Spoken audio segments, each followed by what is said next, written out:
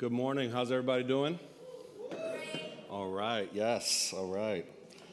As Pastor Denise shared, today we're beginning a brand new sermon series that I am really excited about. And this series is going to anchor us from now till Resurrection Sunday. And the title of this series is a title that I just keep, I haven't landed on it. You're like, what? How are you preaching a series that you haven't landed on the title? Here's why, because I know what I believe God wants to accomplish through this series, but I haven't figured out a snazzy way of saying it. So, no pizzazz, no sauce added. Here's what I propose will be the title of this series. Quite simply, Applying the Gospel. Applying the gospel. That's what I'm believing that God is going to allow us to all collectively experience. And today we're going to talk about an aspect of the gospel. And you may be wondering, what is gospel? Is that a genre of music? Yes, it is, but it's so much more. What is gospel? Is that like a specific message for people that don't follow Jesus? It is, but it's so much more. The gospel is often talked about so much that we haven't always articulated what it is. So it's like everything, and then it's almost like it's not anything because we haven't defined it. But today we're going to talk about an aspect of the good news, because that's what gospel means, good news. How many need some good news in their life? If you had a rough week or rough season, say, man, I need some good news. Don't tell me bad news. Today we're going to talk about good news, and we're going to talk about an aspect of the good news that regrettably we only talk about once a year. It's the strangest thing that we don't talk about this every day, regularly, that it's frequent. It should be. And hopefully by the end of today, we shift that habit and we come to realize that we need to talk about this aspect of the gospel every day. And what we're going to talk about today is the incarnation. We're going to go to Colossians chapter 1, verse 15 and onward. It says this: the Son, speaking of Jesus, is the image of the invisible God, the firstborn over all creation. For in him all things were created, things in heaven and on earth, visible and invisible, whether thrones or powers or rulers or authorities. All things have been created through him and for him. He is before all things, and in him all things hold together. And he is the head of the body, the church. He is the beginning and the firstborn from among the dead, so that in everything he might have the supremacy. Verse 19, for God was pleased to have all his fullness dwell in him, and through him to reconcile to himself all things, whether things on earth or things in heaven, by making peace through his blood shed on the cross. Once you were alienated from God and were enemies in your minds because of your evil behavior, but now he has reconciled you by Christ's physical body through death to present you holy in his sight, without blemish and free from accusation. If you continue in faith, established and firm, and do not move from the hope held out in the gospel. This is the gospel that you heard and that has been proclaimed to every creature under heaven, and of which I, Paul, have become a servant. Would you join me in prayer? God, we come before your word with hungry, expectant hearts. We pray you would speak to us as only you can. Holy Spirit, would you glorify Jesus, reveal him to each and every one of us. May we have an encounter with you this morning that transforms us, that edifies us, that changes us. We come with expectant hearts. In Jesus' name, amen. You know, a friend of mine, he was sharing the gospel, the faith, with someone who was an unbeliever. He was trying to explain to them what following Jesus is all about and what our faith is all about. And now this was a special kind of unique situation. He was sharing this with someone who, though was very intellectual, very smart. This person was in this country on a student visa, and they were attending a very good school, so that they were very knowledgeable of many things in the world, but strangely, from their part of the world coming to America, they had never been in close contact with a Christian. So this was like a really amazing moment, rare, for all intents and purposes.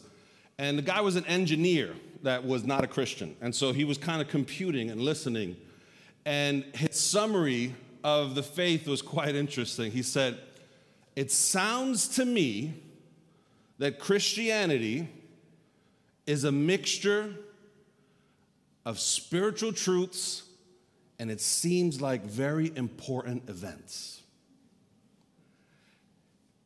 I was struck by his amazing synopsis of our faith because he was actually spot on.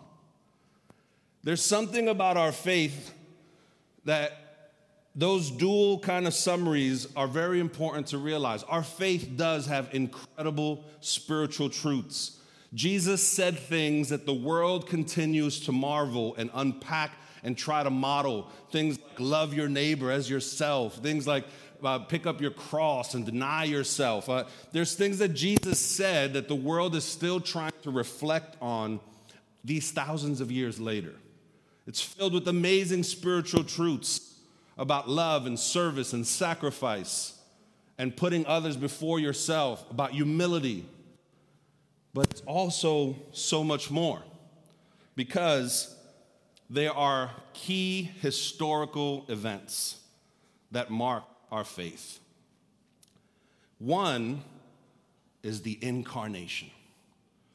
Whether you're a believer in Jesus or not, I think it would be encouraging to note that even people that don't follow Jesus, that don't conclude that he is the Lord the way we would, these same folks, historians, are in full agreement that there was a man named Jesus who was born into this world, that he had a physical life, he had friends, he had people that knew him, he had a message, he went about doing amazing things, and people recognize and declare him that he is true. He's not a figment of our imagination, he's not an aberration, he is true.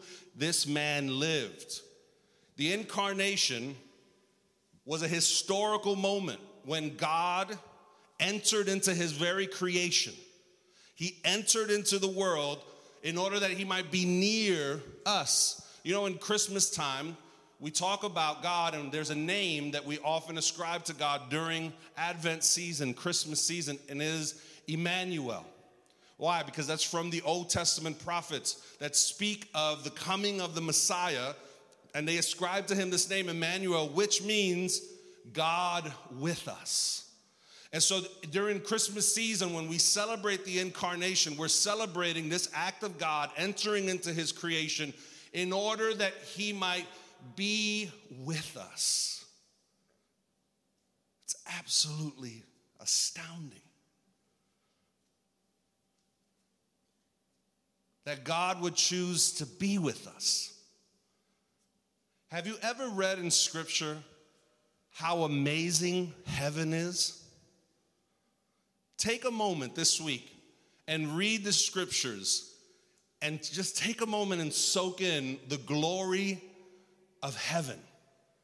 And then realize Jesus left all of that and entered into our world just to be with us. Now, I love New York, but have you ever really taken a good look at how dirty our subways are? Our streets. There's some icky stuff. So I appreciate anybody that would come and hang out with me in New York, leave the Pacific Northwest, leave the Midwest, and come and slum it for a weekend. I heard a story of a father who was leading a very successful company, and his daughter's dream and hope was to open up a small town bakery. And she began to lead it, but unfortunately, this bakery began to struggle. And the writing was on the wall, and it was going to close eventually. It was just a matter of time. The story goes, this father took a leave of absence from his very successful corporation, and he worked alongside his daughter in the bakery just to be with her. It's a beautiful image. of what God essentially has done in the incarnation. He's come to be near us. Our faith is about God who comes and pursues us and seeks to be near us. The nearness of God is very core to our faith. We don't sing and pray and worship to a distant God. We sing and pray and worship to a God who came near us. And so the gulf that existed between humanity and God was bridged during the incarnation. And what took place as God became fully man while remaining fully God is that we now have an exact carbon copy visual that clarifies all the assumptions, the questions about what is God like? If you've ever wondered, what is God really like? All you have to do is look at Jesus. And I've realized that not only unbelievers or people that don't follow Jesus, they're not the only ones that have that question. In fact, I think Christians struggle with that question more often than we admit. We don't know always, what is God like, especially when I mess up, when I struggle, when I don't hit the target, when I don't meet the standard, when my week comes to an end and I look back and it wasn't successful, where my interactions with others were less than stellar, where my thoughts about myself are heavy and dark and dreary. What is God like? All you and I have to do is to look at Jesus. And that's what this verse in Colossians tells us. It says that God was pleased to have all his fullness in Jesus in bodily form. All the fullness of God was found in Jesus in bodily form. And so when we look at the incarnation and we see how Jesus interacted, how he treated people, how he spoke to people, the way he lived his life, we are getting a full view of who God is through the incarnation. The Gospel of Luke, chapter 10, verse 22, Jesus says this about himself: all things have been committed to me by my Father. No one knows who the Son is except the Father, and no one knows who the Father is except the Son, and those to whom the Son chooses to reveal him. Jesus is the revelation of the Father. We know who the Father is and what the Father is like through Jesus. The question of what God is like is cleared up through Jesus. And the first aspect of that good news is the incarnation, when he became fully man while remaining fully God, entered into our world. How many have ever experienced a two-way mirror? Like, have stood in front of a two-way mirror knowing, it's a weird experience knowing that there's people on the other side that are looking at you. You ever been observed that way? There's a few different settings that I've been in for whatever reason, and that's actually two-way mirrors over here at Legal Outreach in the back. And so it's for observation purposes. And so you'll have people inside a classroom or whatever, and there's this two-way mirror which lets people look in, and then folks can actually look out, but they can't fully see. It just gives them like a reflection of themselves while letting other people look in. But if you get close enough, you can more often than not see the other people on the other side. I think of the incarnation often as this two-way mirror, where through God becoming human and entering into his creation, we not only can see him, but we could also see ourselves. And here's what happens when we look at Jesus and we see him and we see ourselves. Something transformative happens. John chapter 1, verse 14 to 18 says this: the Word became flesh and made his dwelling among us. We have seen his glory, the glory of the one and only Son who came from the Father, full of grace and truth. John testified concerning him. He cried out saying, "This is the one I spoke about when I said, 'He who comes after me has surpassed me because he was before me.' Out of his fullness we have all received grace in place of grace already given. For the law was given through Moses. Grace and truth came through Jesus Christ. Verse 18, no one has ever seen God, but the one and only Son, who is himself God and is in closest relationship with the Father, has made him known. See, when we see Jesus, we see God the Father. And John tells us that in this moment of seeing Jesus, and by extension seeing God the Father, says we are beholding his glory. We are witnessing something that's truly glorious. Have you ever seen something in this life that just captivated you? Think about a moment that you remember and said, man, I will never forget that moment. Whether it was a beautiful sunset, the birth of a child, an accomplishment that you worked really hard and you walked across that stage and got that certificate, first in your family, that promotion, bought your first house, your kid got into a great program. You remember those moments. Those moments, you can't be cool. You can't maintain composure. You're not yourself when you're in the presence of moments like that. I remember when my kids were born, being in the delivery room. You can't be cool in that moment when you see the miracle of childbirth and you see how incredible women are, because men couldn't do that. We wouldn't have lasted this long if it was on our shoulders. God knew what he was doing.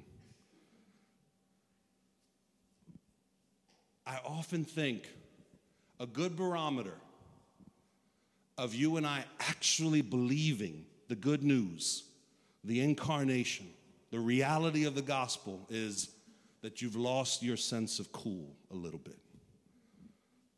That you've lost composure to some degree, because it ruins you. It absolutely wrecks you when you are struck by the reality that the living God entered into his creation for you, for me. That he wasn't willing enough just to declare that he loved us from afar. That he was willing to enter into our world, experience pain, rejection, be murdered, all so that he could clear up any fog that we might have in our minds as to who he is and what he's like. When that strikes you, there's no cool bone left in your body. You're wrecked. It ruins you for the good. You're never the same.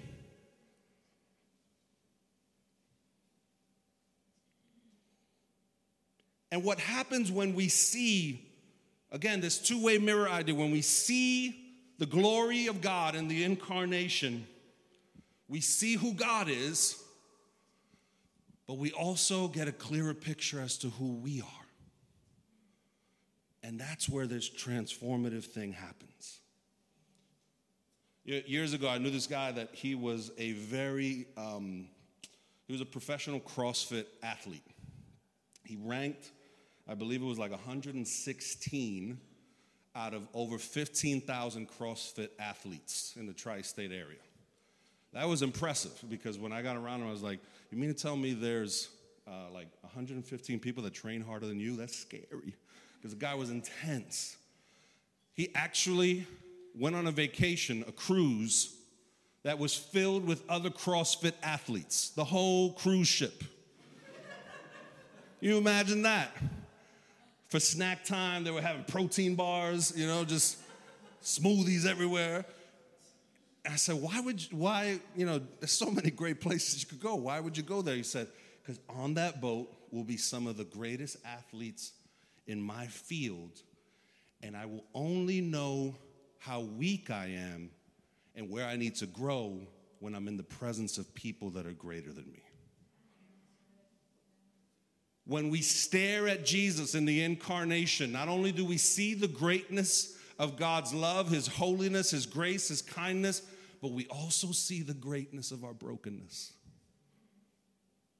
Jesus has not inspired me for a long time in terms of I'm inspired to be like him because I know I can't be like him.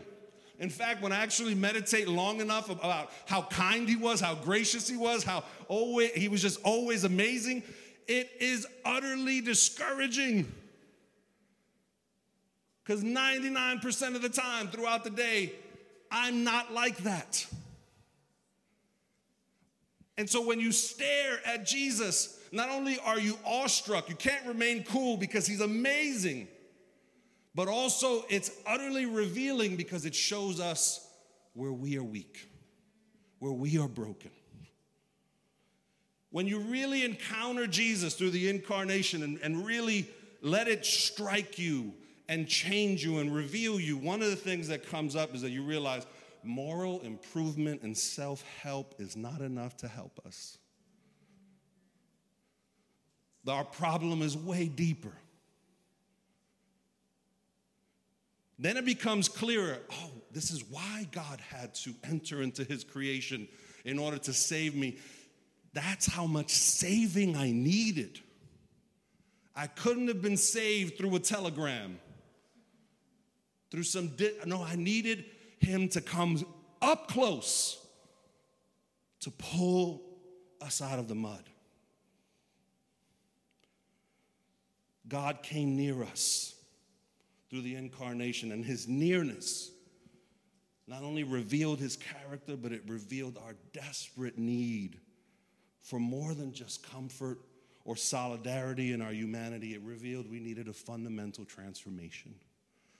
The incarnation wasn't just intended to bring comfort and connection. Say, God knows what it's like to be like me.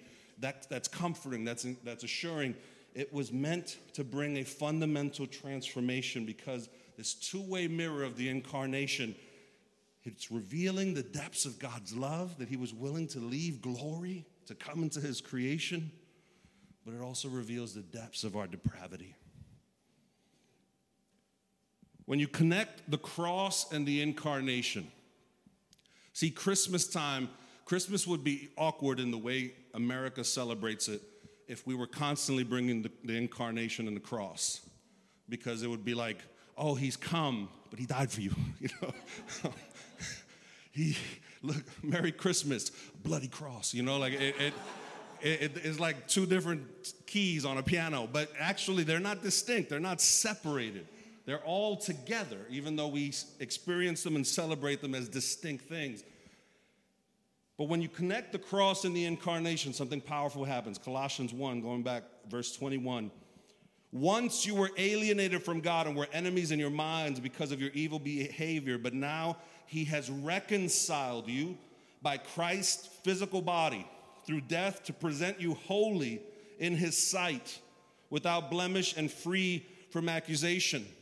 His incarnation leads to the crucifixion, and Paul is telling us one of the objectives of that is to present us holy in his sight. This is an amazing truth that God tells us, that what happens through his redemptive work in our lives is that he actually presents us holy in the sight of God. This is the makeover of makeovers. For God to present us as holy. How powerful it is that he credits to us his righteousness and his holiness, and now we're presented as holy in the sight of God. But look at what it says. If you continue in your faith, established and firm, and do not move from the hope held out in the gospel. This is the gospel that you heard and that has been proclaimed to every creature under heaven, and of which I, Paul, have become a servant.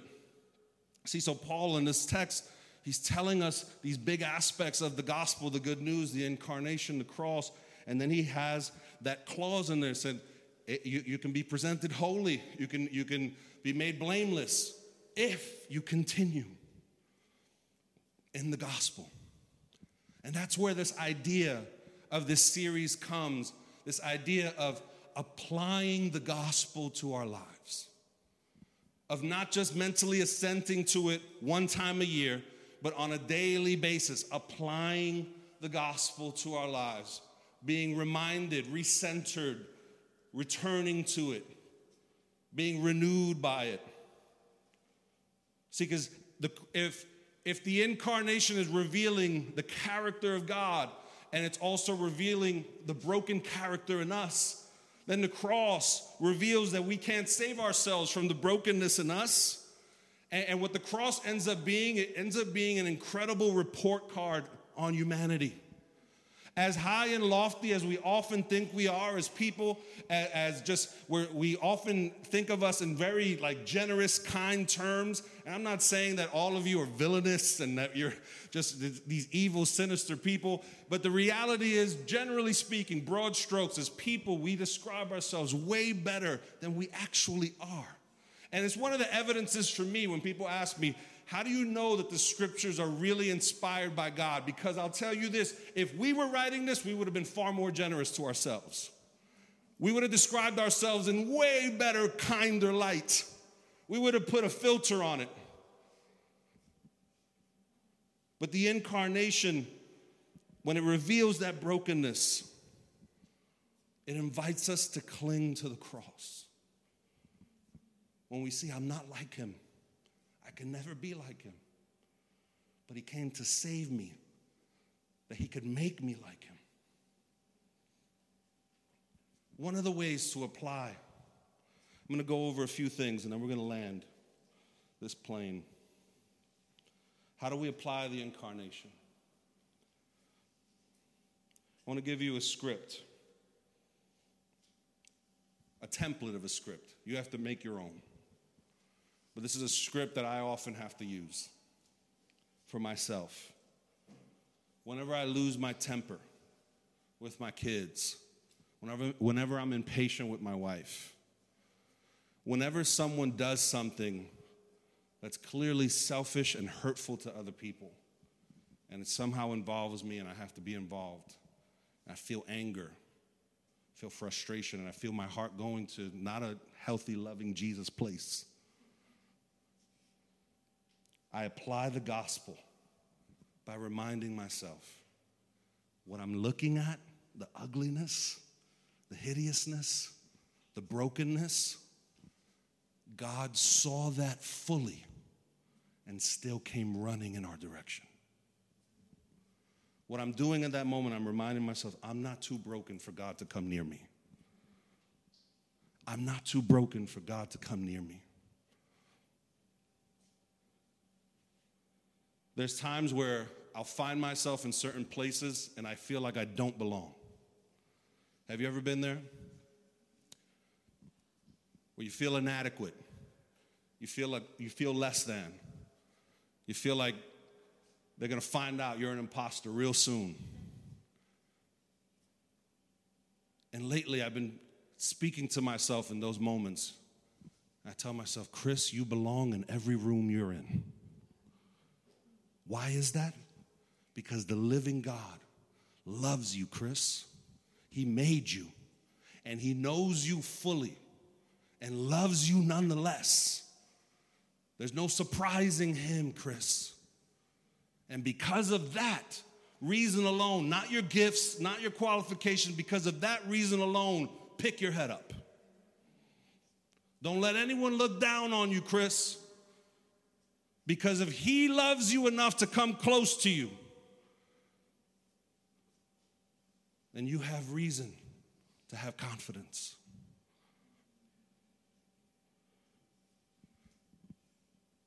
When I'm unloving toward my kids, and I feel the weight of it, the guilt of it, I apply the gospel to my heart at those times and remind myself that my kids could also see Jesus in me through my confession, my brokenness, and my humility. I want them to see Jesus in me through Dad always getting it right. But the fact is, they're seeing Jesus in me and through me more often than when Dad doesn't get it right. But then Dad points them to Jesus. What's your gospel script? What are the situations in your life that you're realizing those broken places, I need to apply the gospel in those places? What might it look like for you to create your own gospel script in those moments? So again, you're not just mentally assenting to the good news a couple times a year, but you are constantly applying it in the heat of the moment? What's the temptation that needs to hear the gospel in your soul? What's the lie that you're battling with about God, about yourself, that needs to hear some powerful truth? What are the broken relationships in your life that are not going to get better outside of there being a transformative power at work in your soul? Where does the gospel need to be applied? Because when we do that, transformation happens. As we see who he is, we realize who we are not, and see the cross reconciling that. Could I invite us to stand as the worship team comes forward?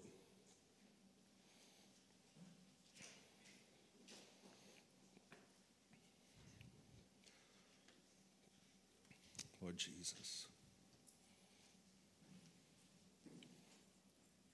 Could we raise our hands in the presence of God as a physical posture of surrender? Jesus.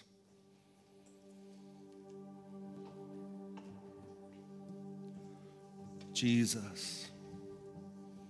Lord, you have come near us that we might come near you. Jesus, thank you for revealing who the Father is. That as we stare at your life in the Gospels, we have a vivid picture of who the Father is. All the confusion gets cleared up. But we also see who we are not. We also see the desperate need that we are in. And despite that, you came near. God, this week, if we're rejected, if we're forgotten, if we feel alone, we remind ourselves, God came near. He's near me. He pursues me.